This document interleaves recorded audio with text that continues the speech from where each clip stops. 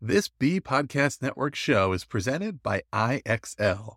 IXL's all-inclusive online teaching and learning platform simplifies edtech needs and accelerates achievement in 95 of the top 100 U.S. school districts.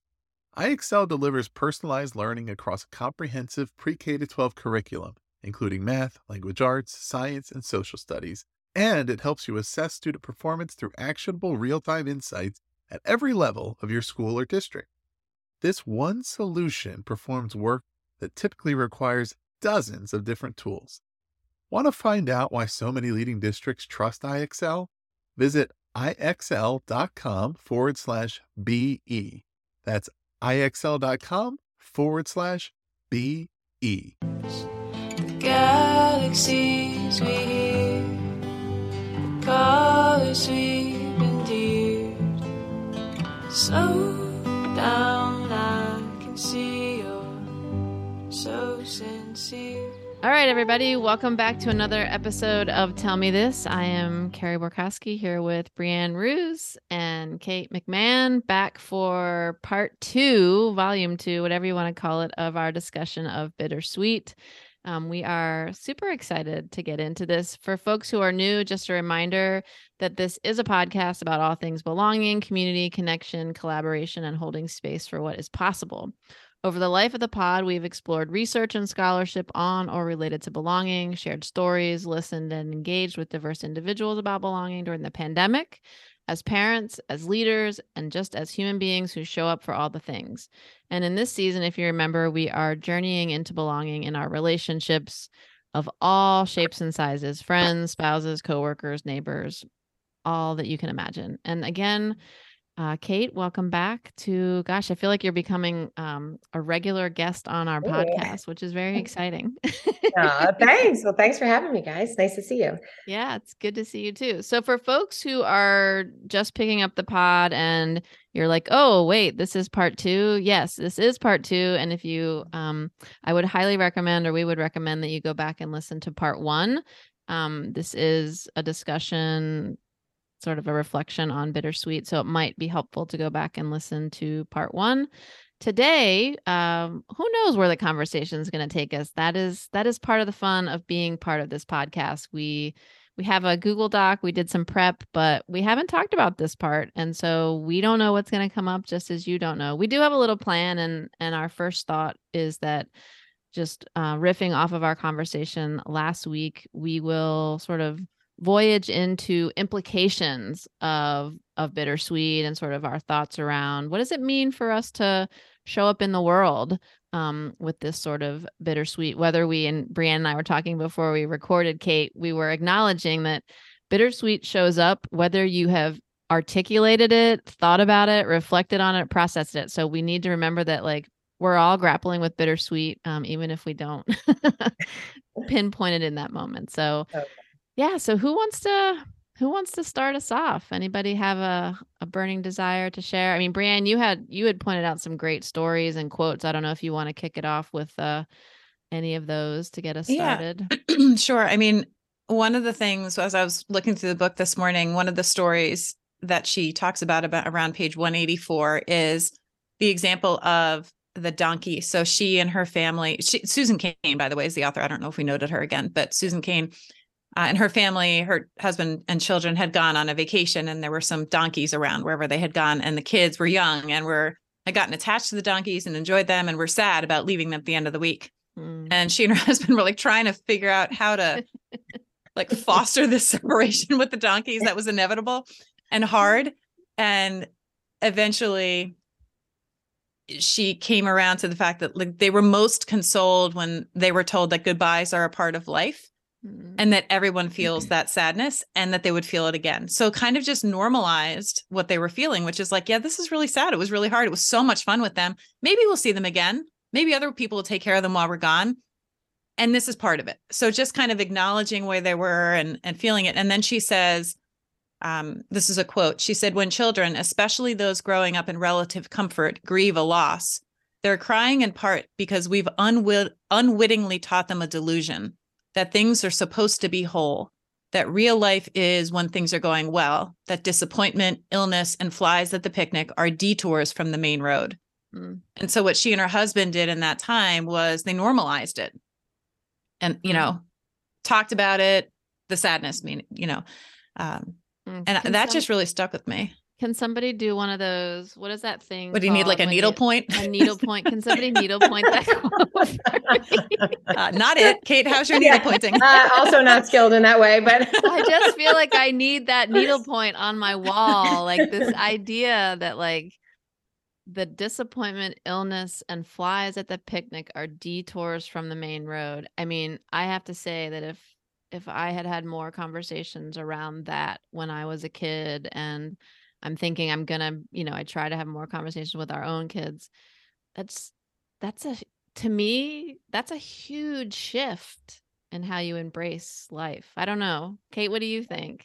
No, I think that that's so true. And I think in this culture, you see movies and TV and what, love is supposed to look like and what, success is supposed to look like. And it is so, hearing you say that, Brianne, reminded me of the effortless perfection piece of it from Princeton. That was on page 132, but they just were talking about, as students, what you're supposed to look like. You're supposed to look like you didn't study at all, but you're supposed to get the best grades. You're supposed to have this easy grace that, you drink and you're super fun, but like, you're not like the most strong person there. You're not like the one that doesn't it's like this fine balance that young people are going through, but not acknowledging that doesn't have to be like that. You're not alone in your sad thoughts. You're not alone in your joy. You're not alone, and normalizing that, like she did with the donkeys for her kids, and just saying like, and the sooner you can have these conversations in preparation for these Princeton students, starting in our own homes with our own selves, just kind of gifting kids with the opportunity for awareness of those hurts. I think the easy fix is to try to put a Band-Aid on and say like, it's okay, we're good. Let's just keep going. Everything's going to be okay. There's going to be a happy ending. No problem. But instead of really doing the hard thing, which is like sitting with the hard feels and acknowledging them and seeing, I mean, that's what we all want, right? Is to see and be seen. And I think starting from a young, the sooner you can do that with your own kids or with kids in general, I think is a good thing. That effortless perfection part, I felt so connected to that. Like in my own life and experience, in what I see with my students. And Carey, it reminded me of the episode that we did on friendship, when we talked about the work of friendship, and friendship on the outside looks like it's so easy. And because when you're with your best people, two of whom are on the screen right now, which is like amazing. From the outside looking in, it just looks like it's so effortless, but really there's work in a good way, right? Because we had to intentionally connect and all those sorts of things. And so to me, part of parenting is like naming the work and recognizing and praising the work. Yep. And that effortless perfection is like, that's a myth. I mean, that's just not, that's not a thing. And if it looks that way, you have to remember what you said earlier, Carey, is that everybody's got bitter and sweet. Yeah. So it's absolutely, it's never as it appears. Yeah. As much as I will say, and I'm admitting it on the podcast, as much as and as a gay woman, I think this is hilarious. As much as I love rom-coms, and Susan rolls her eyes when I just love them. Yeah. And they do us such a disservice. I know. Because everything is wrapped up in a bow. And I remember even like the Disney movies, because like Colby, our oldest, he's a feeler like me, which I just love in him. And one of the Disney movies, something, hard happened. There was a breakup or something. And I said, just hold on, buddy. Just hold on to the end, because it's not going to be. Yeah. But like, that's like, I mean, it's fun because it's entertaining, but like, it just reminds me that like, this is our focus, right? And there's a researcher. Who's the researcher? Is she at Harvard that does the toxic positivity stuff? Oh, yeah. I can't remember the person's name. I tried to look it up while you guys were talking, but it's the same thing. It's like, it's as toxic as being like really unhappy or mean or whatever other emotion you associate with toxic, right? So there is a benefit. I wonder, the question that I'm hearing like in my head, the story I'm telling myself, and the curiosity of like parents might ask is, well, what's the line with kids, right? Because like, on the one hand, when we were dealing with, well, we still are in some ways, the pandemic and the racial reckoning around the murders of George Floyd and others, like, what's the line between it's supposed to be whole and real life. Like what, I don't know, what do you both think about, like, how do we navigate that as caregivers and parents with our, we don't want to scare the hell out of them, right? And we also want to teach them lessons. So what do you, I don't know, what do you both think about that? And it's a great question, because the truth is that we're all running to soccer practice, and we're all running, you know what I mean? We're trying to get dinner on the table, and then Right. like the feelings and the things. And, Yeah. I think that, and this is something I'm definitely like trying to work on, having 4 kids and being tugged in all the different directions, but trying to hold space, obviously within reason and when possible, and holding space, but creating space, like creating opportunities for those conversations to be had. Because so often it's Monday, Friday, Monday, Friday. Okay, you have your shin guards, like it's, and so, yeah, I think it's a great question about how do we, engage in these kind of sticky things. I think that, you know, I think the first step is kind of cultivating a landscape in the home where it's okay to come to you with those kinds of things, to be like the type of receiver that they feel safe knowing that they can, engage with you. I think that is like foundational groundwork that like has to happen. And then beyond that, once they are comfortable, I think it changes as they age, obviously, like you have to kind of like, you a little bit have to tie it up in a bow when they're small, knowing that that is a really hard thing. And I felt that way too. And, let's see what happens tomorrow and stuff. But I think as you get older, the questions get bigger and stickier. And it's really, I mean, it's really a hard thing. So I wish I had an answer, Brianne. You're a little further down the road, 1 year, but with teens. But I know this is something that is like foreign territory for me. I feel like I loved babies, infants, toddlers, preschoolers, school age kids. And I'm like totally fish out of water with this new, bigger, broader scope. So I don't know if you have deeper thoughts on that. Yeah, I don't know. I don't think I have any wisdom. I just have friends and books and experiences. Prayers. Come on. And prayers, lots of prayers. I think there's a lot that I'm learning about transparency and the fact that I've actually never done this before. I've never like parented a sophomore in high school before. And so there's something to that too. Like she'll ask me a question and I'm like, I don't know. And then we just kind of have a laugh and a moment and then we just strategize. And I've led her, down the wrong path sometimes with like a social issue or a social question. And I'm not talking like social justice. I'm talking about in her sphere of friends. Yeah. And I think there was value in that because, she sent a text that wasn't great. It was sent at night and that's never a good thing. And I saw it and I was like, sure, send it. And then that kind of blew up. And then the next day I was like, that we shouldn't have done that. Like that, when you're mad, you don't send it in the moment, just like sleep out, so we kind of had some moments of learning in that together. And I just think that's part of it is just being in the muck and knowing, like you said, Kate, that hopefully they feel comfortable and safe asking the questions about all the things. But so I think there's their inner sphere of social life at school. And then there's also the bigger question where I go to Susan Cain's parenthetical reference from the quote before, where when children, especially those growing up in relative comfort, grieve a loss, etc. I just was kind of struck by that when she wrote it or when I read it again, because my kids and I have absolutely grown up in this relative, probably not even relative, just comfort. And then I think about Black Lives Matter and the racial reckoning and people who grew up extremely differently from me, for whom, saying goodbye to the donkey is like the everyday. Yeah. There's so much hard stuff every day. And it absolutely is a part of life because there's no way that it isn't, because it's so present, which just kind of takes me to a bigger place of questions as a parent and as a person. Yeah. I think go ahead. No, I was just going to say, I love what I'm hearing from both of you is, and you said the word, Brianne, transparency, right? There's an honesty and an authenticity and it's okay for us as parents and caregivers and individuals who are with young people a lot, right? Just to say, I don't know.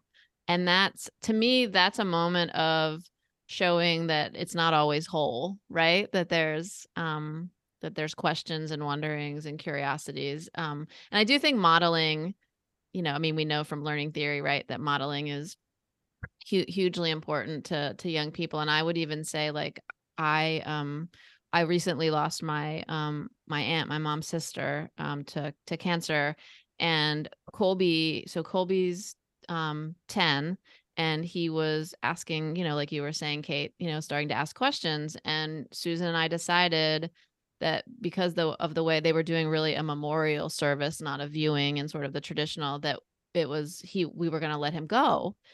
And I have to say, like, yes, it's hard because I had my own grief, and, I had to also sort of scaffold and guide Colby. But I will say that it was such an important experience for him, right? To hear like how she was, and my Aunt Robin was living like this amazing life, even though it was coming to an end. And so I think it was really good for him to hear that you can have hard and happiness all in the same space, that like her daughters could, when they were speaking about her, laugh and cry all in the same sentence. And so, I think, I think just being a little honest and giving them glimpses every now and again, I hope, have impact, down the road.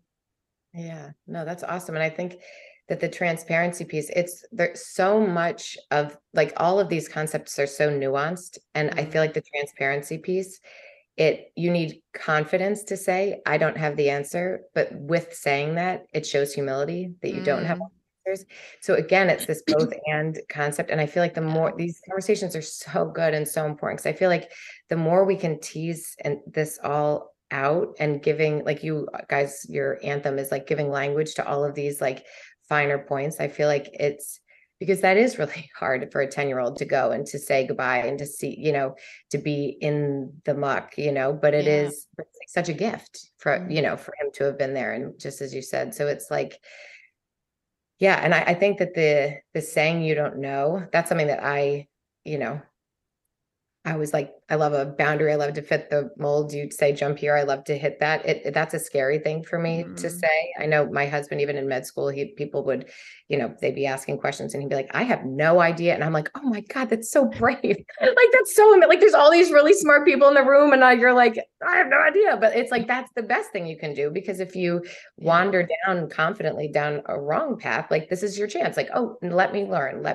And oftentimes I think when you're brave enough to sit in that space, it's a gift for you too, because then you can learn something maybe from your child, or maybe that opens up another door for, a different conversation or a deeper conversation that is, I think, so important.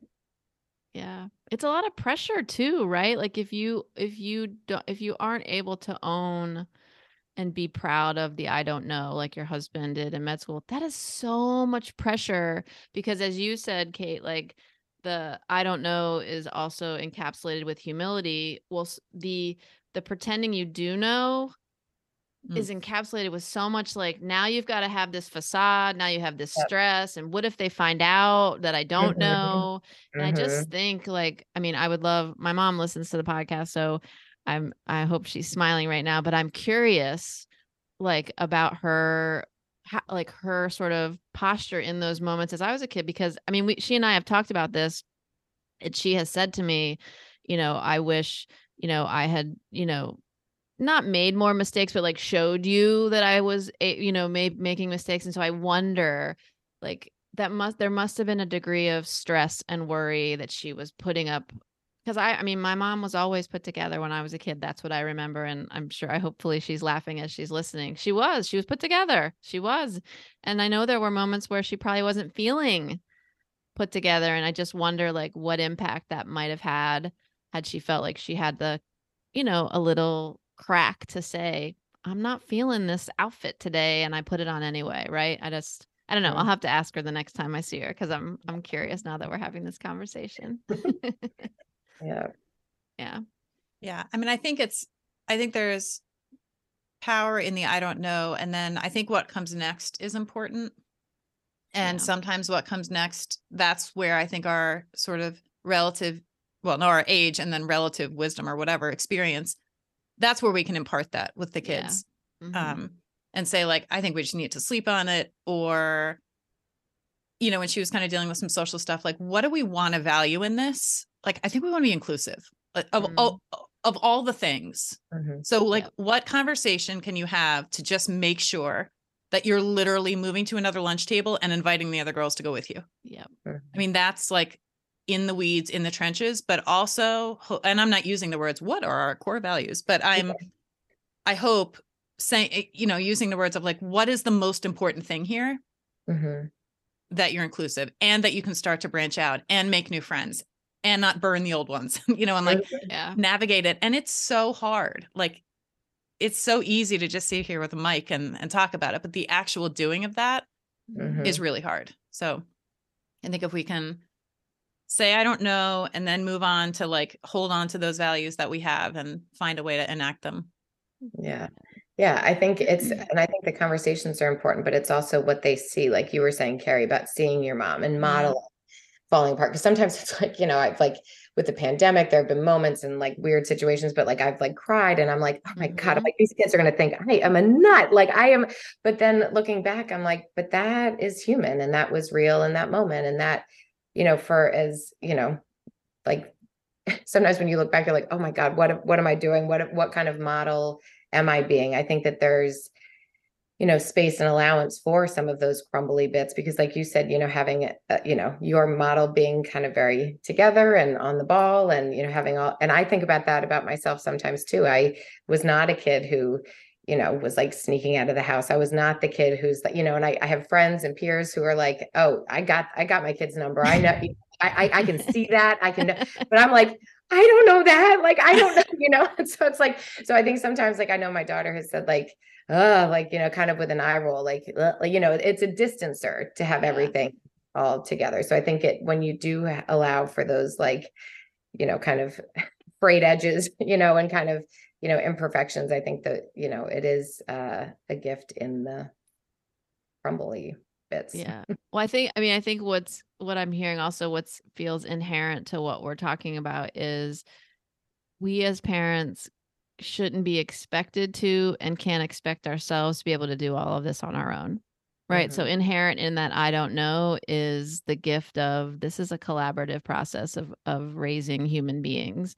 And I think, Brianne, you brought, and I would love for you to share the work, Richard Rohr's work, right? Because I think what Susan Cain also talks about is this multi-generational and how this bittersweet shifts and looks a little differently. And so I think that modeling shouldn't just come from us, right? It comes from the wonderful older people, whether they're family members or not, who are in our lives, because they're looking at bittersweet and using that framework in a different nuanced way that is also important for our kids to see, right? So Brianne, can you unpack that a little bit? I can, yeah. So, I mean, I love how all these things always connect, and I end up with like stacks of books and Post-its all around me in these conversations. But I was at an intergenerational communication workshop earlier in the week. So I sort of had that as my frame walking into today. And it was so eye-opening because it was talking about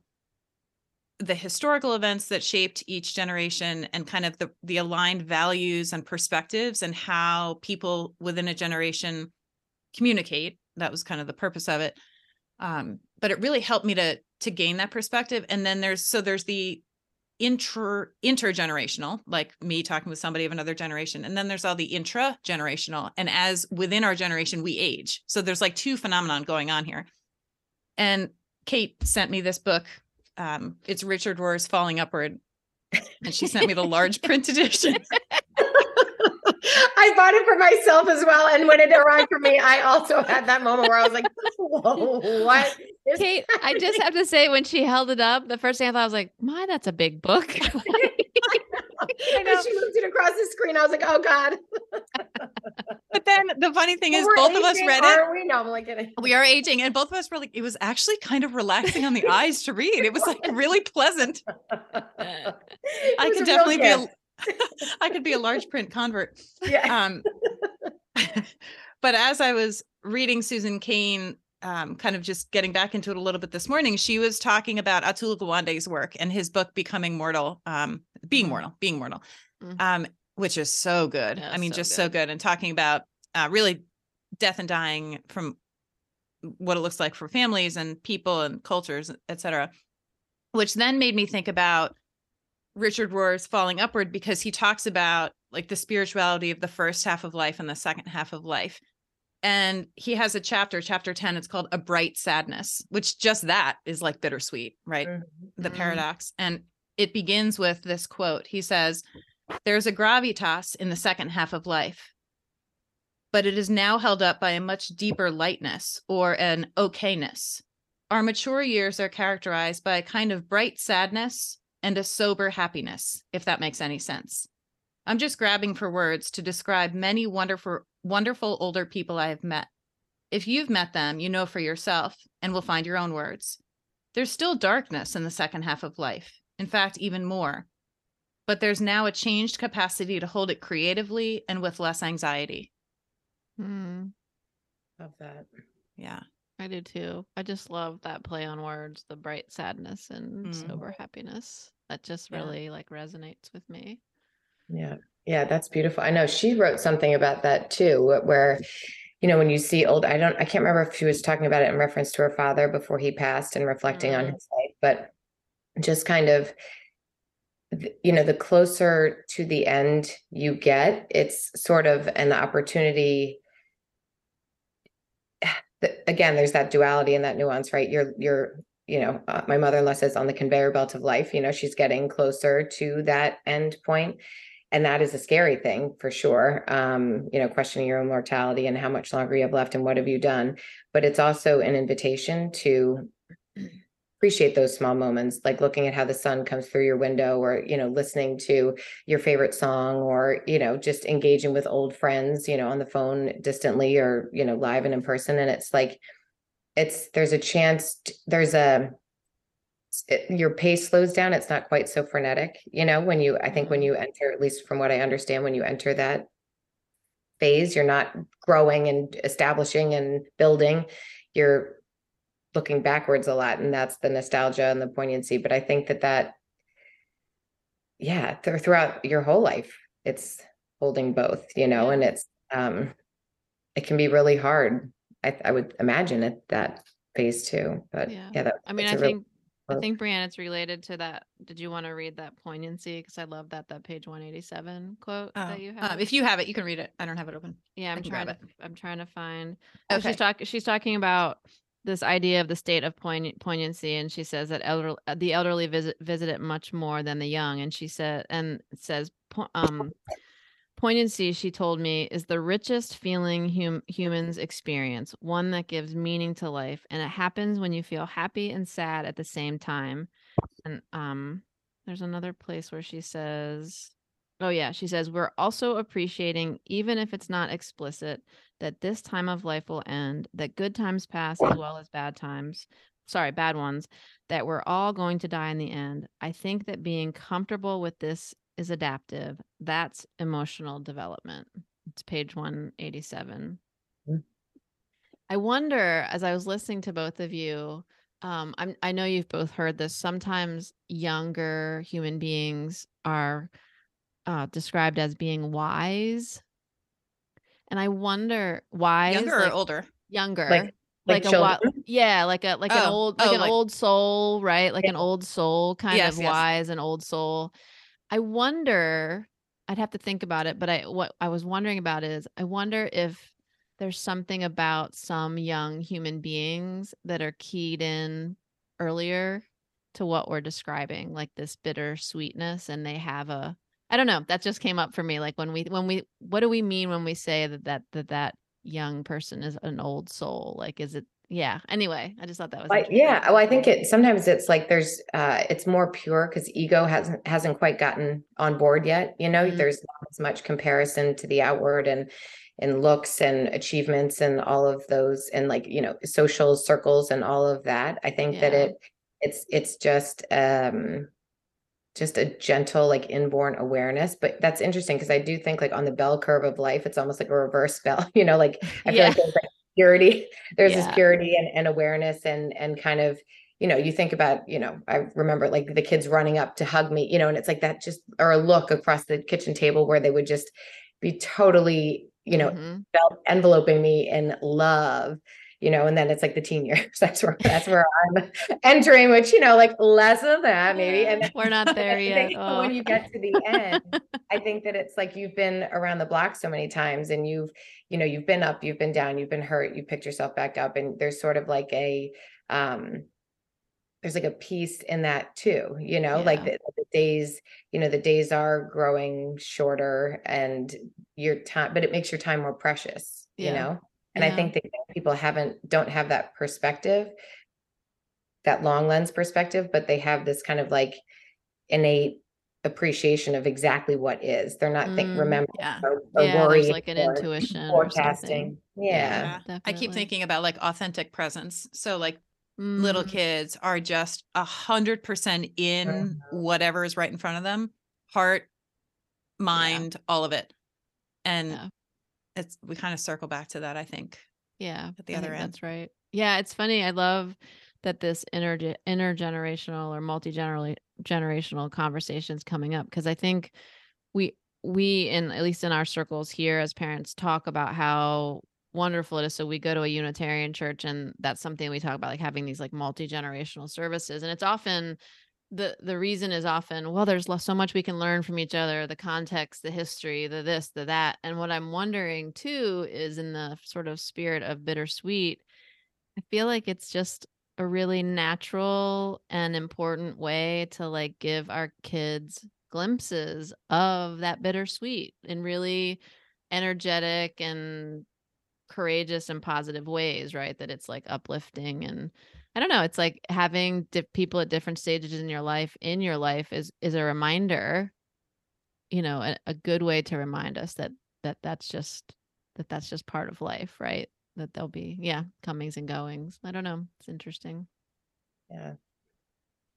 Yeah, I love that. It's because I think it just gives us like a sense of place, when you think about, like, I love listening to like my Nana or my grandparents, and they came from same state, New York. Nana was in Queens, my grandparents were in upstate New York, but my mom's parents, but it's the details are different, but it gives you a sense of your roots and where you come from and what has made you who you are. And it's how different things were. We didn't have phones back, and it's an appreciation and awareness of what all we have. And it's interesting to think about, what we'll be gifting, hopefully, God willing, whatever, one day, our children, in our wisdom.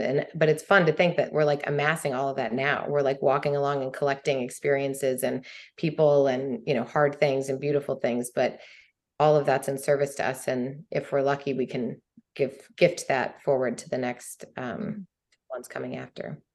Yeah. So here's an interesting thing. When we were in that meeting talking, Kate, about learning from people in other generations earlier in the week, there was a timeline on the board, and the question for our small groups which were intentionally mixed across disciplines, speech, language pathology, and psychology, as well as faculty and graduate students.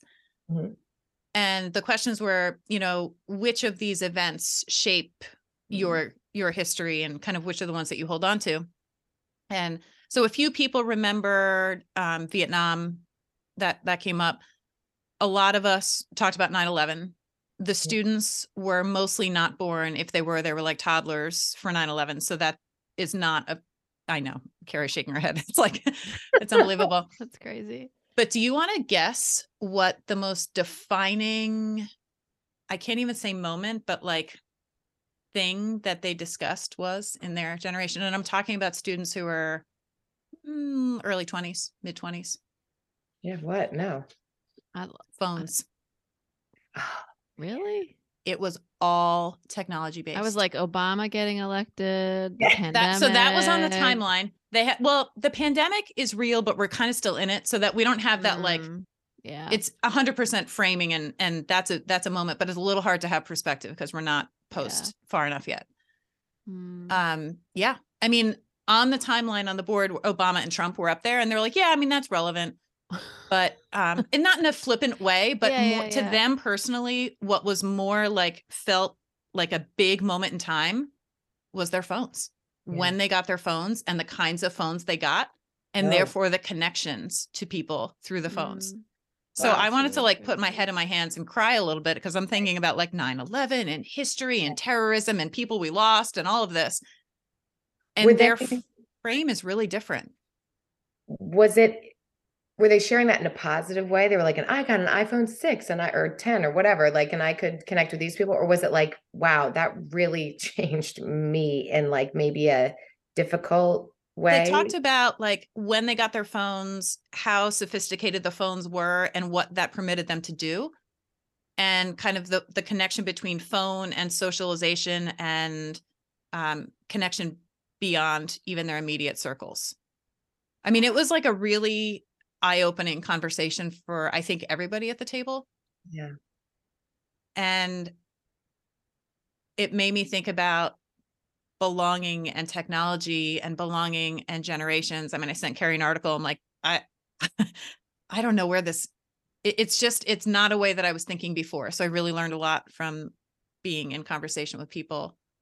Well, it's interesting. I mean, I think their response is interesting. The curiosity for me is the taking in of that question, I think, is different at different stages of your life.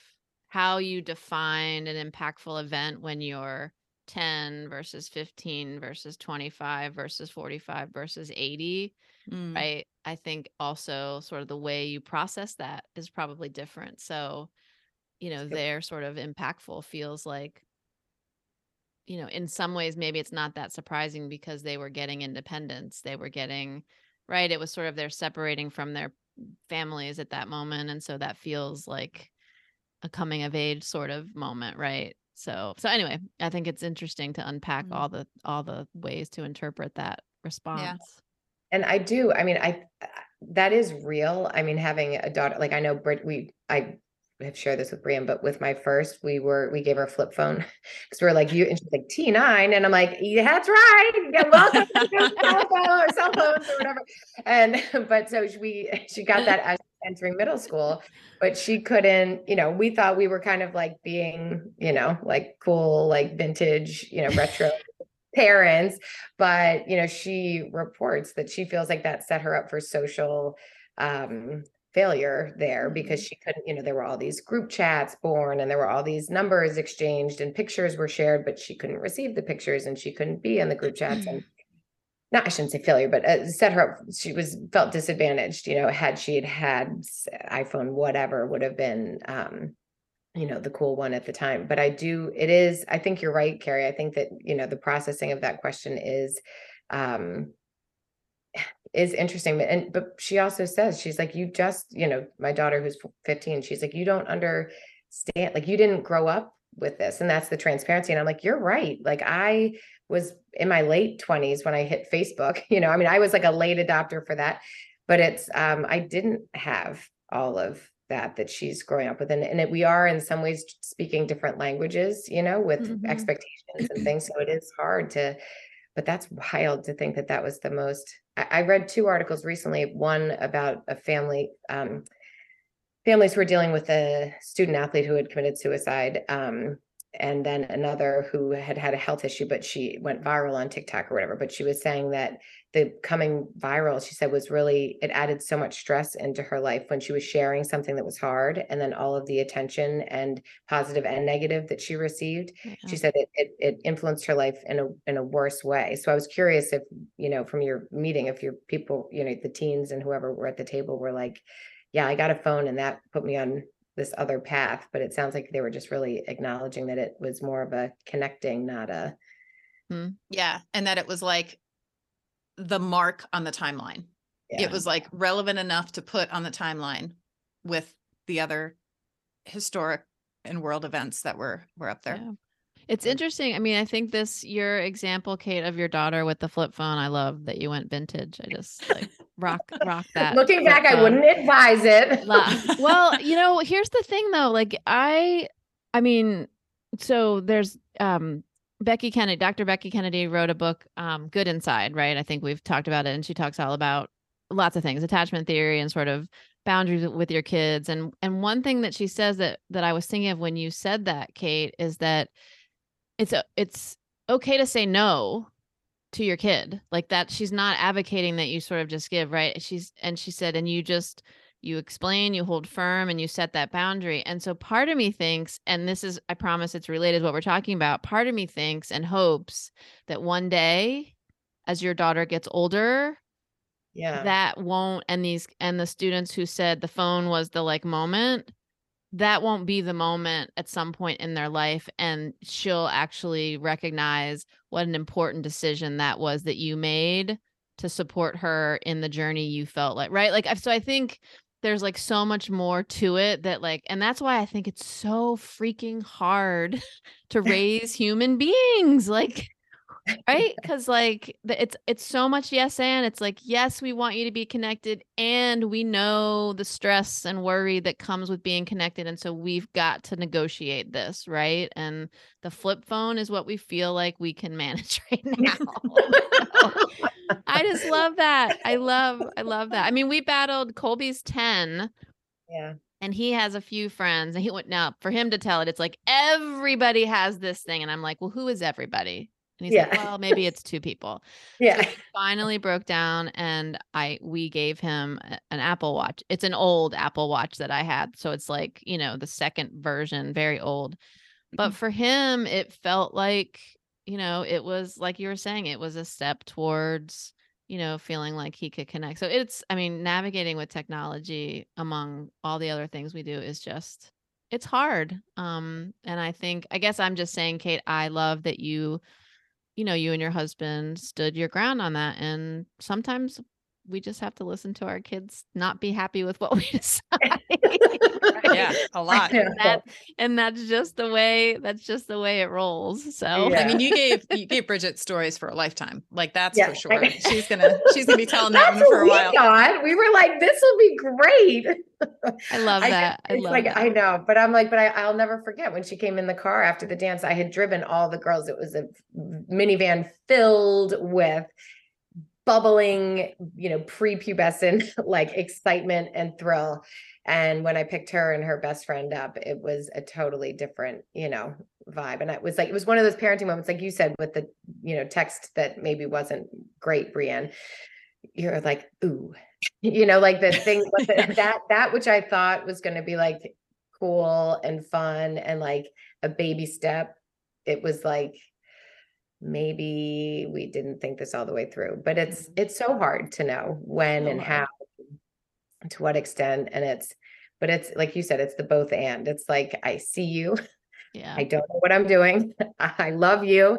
This is hard. We want you to have freedom. We want to put some, guardrails up. We've had a lot of conversations like that about guardrails, and we're just trying to keep you from going off the side of the cliff. It's like you just, and we're all imperfect too. I think it's 100%.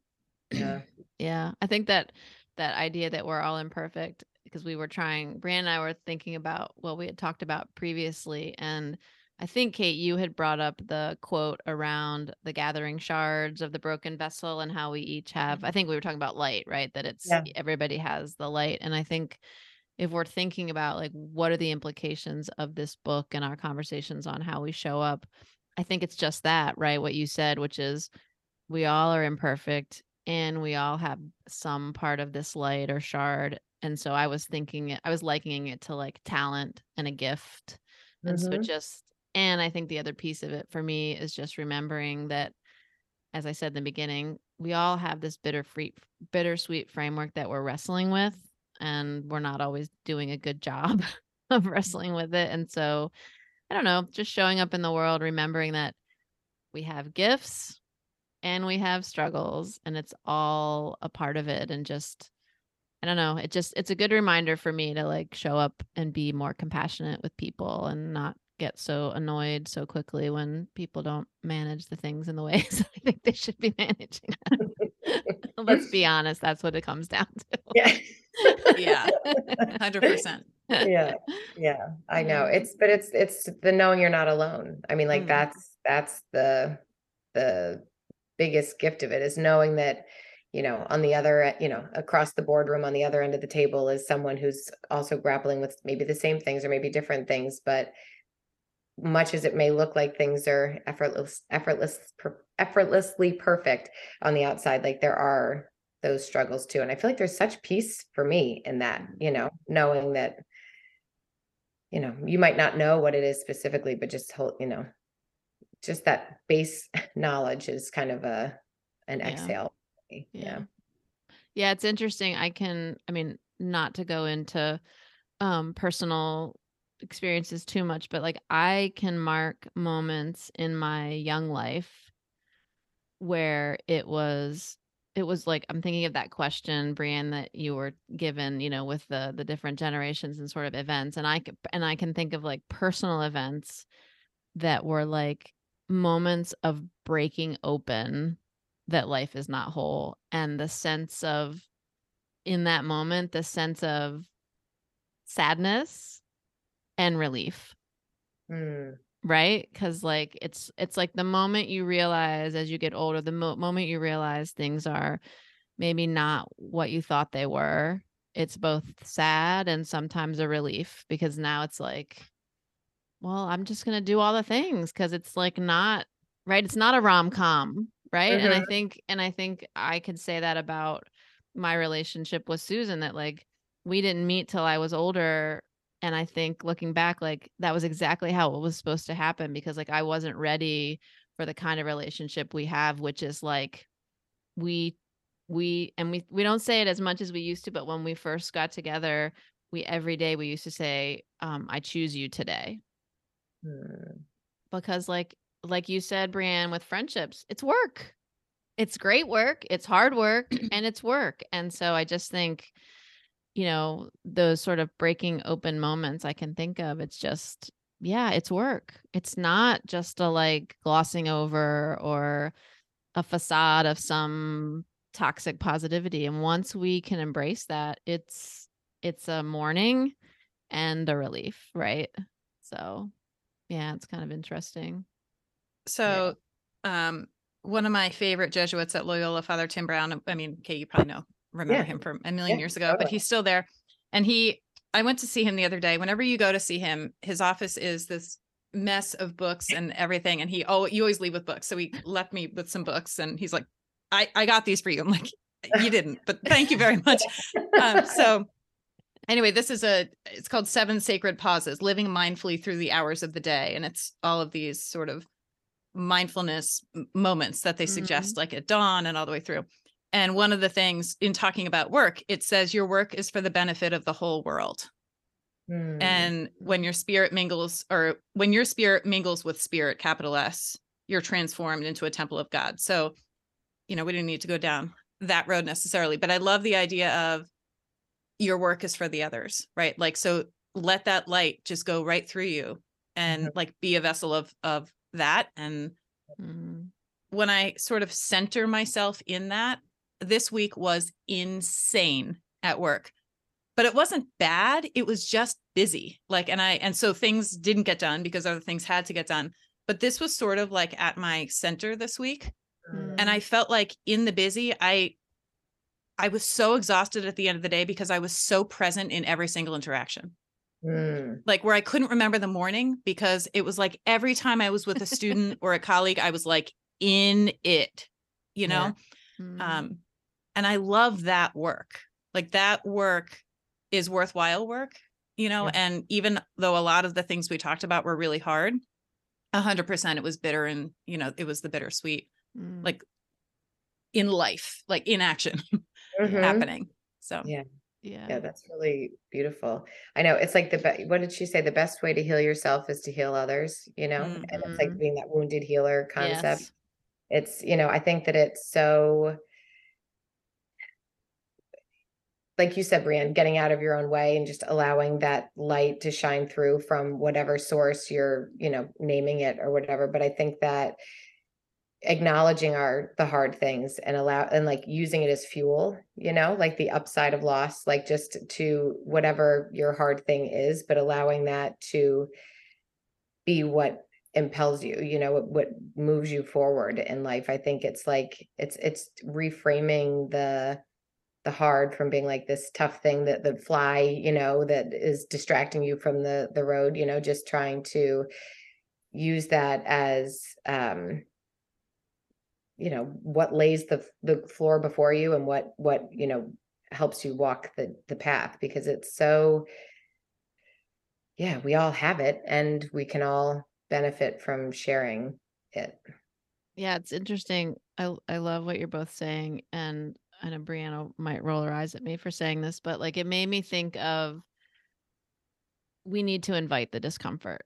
Because what I think at the end of the day, for me, what I'm learning as a parent of human beings is that most of the time when I shrug off my kids crying, because in the moment, like you had said, Kate, you're running from this thing and that, most of the time when I shrug it off, I'm actually not shrugging off their thing. I'm running from my thing. Mm. And so if I can find a way in that moment to invite the discomfort, I can be there for their thing. That's what I have figured out in my life, that this 99% of the time isn't even about what's going on with them. This is my human response to discomfort, which is to run away, to push it down, to hide from it. And I just like, I don't do it great yet, but I am working very hard to not do that for my kids, because I want my kids to be able to sit in it, notice it, talk about it, process it. And so I think we have to invite our own discomfort, as hard as it is. I think it can become, it's I guess at the end of the day, like it's there. Mm-hmm. It's either going to help you. Yeah, what you do with it What is, you do with, like, it's yeah, going to show up. It's a yes. part of the bittersweet. And so like you have choices to make. Do you sort of wrestle it in a way that you can benefit from it, or do you wrestle it in a way that like you're not benefit from it, and now that light that you're trying to push out into the world is not being pushed out in the way that you want it to your kids, because they're seeing the like ignoring, right? Totally. So when I say invite, like I know some people are like, yeah, right. I just, it's there. It's Right. already there. It's already at the party. So like you can put it in a corner and ignore Yeah. it. Yeah. Or you Yeah. can invite it in, right? I don't know. Totally. And she said that too. I love, she walked us through the 5 skills to acknowledge the acceptance of the bitter. I Yeah. loved this. It was like, first, acknowledge that a loss has occurred. Okay.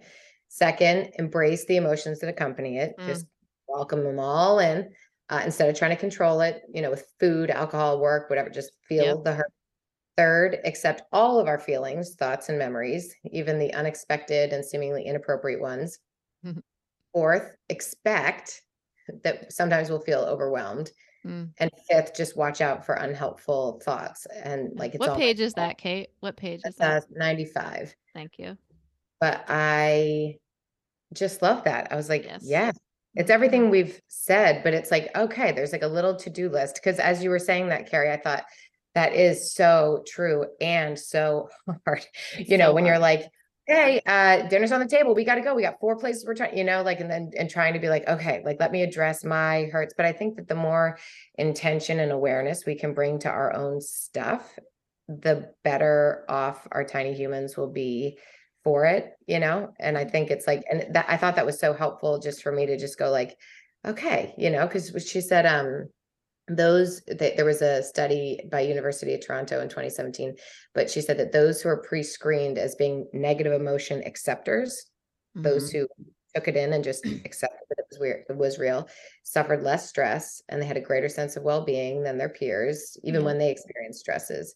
But it's like, that is so, and that part is, I feel like the acceptance is such a baby step that I feel like seems like, that's a reachable one. Going out into the world, I can accept that there is stresses. I can let those feelings come in, but then it's like the rest of the to-do list of like what to do with it and how to manage it. That seems for me harder, but if you could start there, I think that's a win. Yeah. I mean, that's the wounded healer, right? Because like in that process that you're describing, every time you do something similar to that, you're giving yourself instant feedback and starting to heal yourself, right? Because what I've noticed, and I think I've shared, like Sarah is the crier in the family, and I was a crier as a kid. So every time she cries, not every time, but a lot of times I'm like, oh, I just need to calm her down, because it's like my stuff, right? And I've noticed that like it sounds terrible because she's my daughter. I love her to death. It's just the crying. And I just like, I grab her and I'm like, and I can feel in myself like it's a little easier. It's a little like, it's because I'm also healing. It's not because I can't tolerate my kid crying. It's because I need have some healing that I need to do. Right. And so, and I'm sure people listening, I hope people listening to this podcast are probably like, oh, she's a bad mom because she can't deal with her kid crying. I don't But like, think so. it's No way. it's my stuff. Like, and I'm trying to acknowledge that it's my stuff. And you're right. We have to take those simple but hard steps to like heal ourselves and show up better for whomever, whether it's your kid or your neighbor, your, brother, whatever the person. So, Yeah. I just love these conversations. Same. I So know. delightful. So nice to spend time with you guys. It's so great. Brianne, I thanks know, for connecting me with Carey. It's awesome. Oh my it's gosh. such a gift for sure. So who has a final like takeaway to wrap us up? I mean, there's so much good in this book. I know. What is the page 243? What does she say? Whatever pain you can't get rid of, whatever joy you can't contain, make it your creative offering. And I just loved that. She kind of went on to say, maybe you're a psychologist who wants to make room in your field for what the mythologist calls a sacred psychology, the deepest yearning in every human soul to return to its spiritual source. Maybe you're a theologian grappling with, our culture's diminishing interest in religion. Maybe you're in mourning and it's dawning on you that you can move forward, if not today, then one day. Or maybe you've reached midlife for your twilight years and you're realizing that the lengthening shadows needn't be depressing, but rather a chance to stop and notice the everyday glories you've been too distracted to see. And for all of us, no matter our domain, there's this simple exhortation to turn in the direction of beauty. And I love that. That's so good. Yeah. Did you see her hand? Did you see Kate's hand go up when she said midlife? It was like she was looking at me when she said that. No, I did not see that. Like the previous discussion. I'm like, all of us humans. In no way. Kate sent me a book about the second half of life.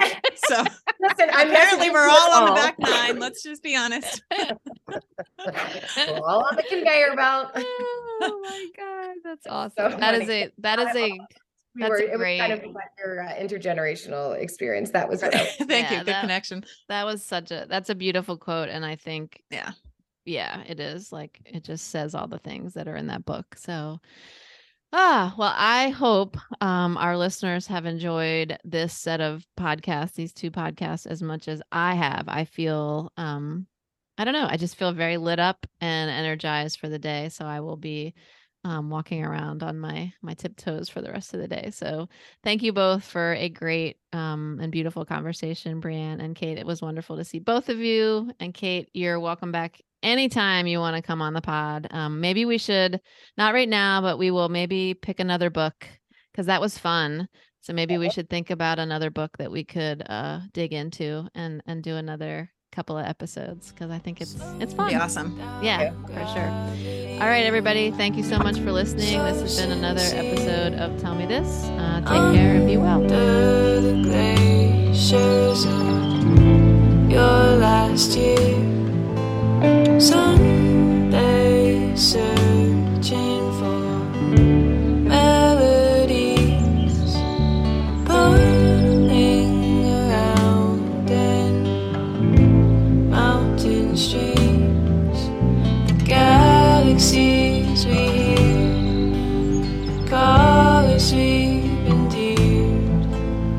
Slow down, I can see you're so sincere. Do you want to simplify your school's technology, save teachers time, and improve students' performance on state assessments? You can do it all, but don't waste another minute. Head straight to ixl.com/BE to learn how IXL's research-proven teaching and learning platform can help you achieve all of these goals. That's ixl.com/BE.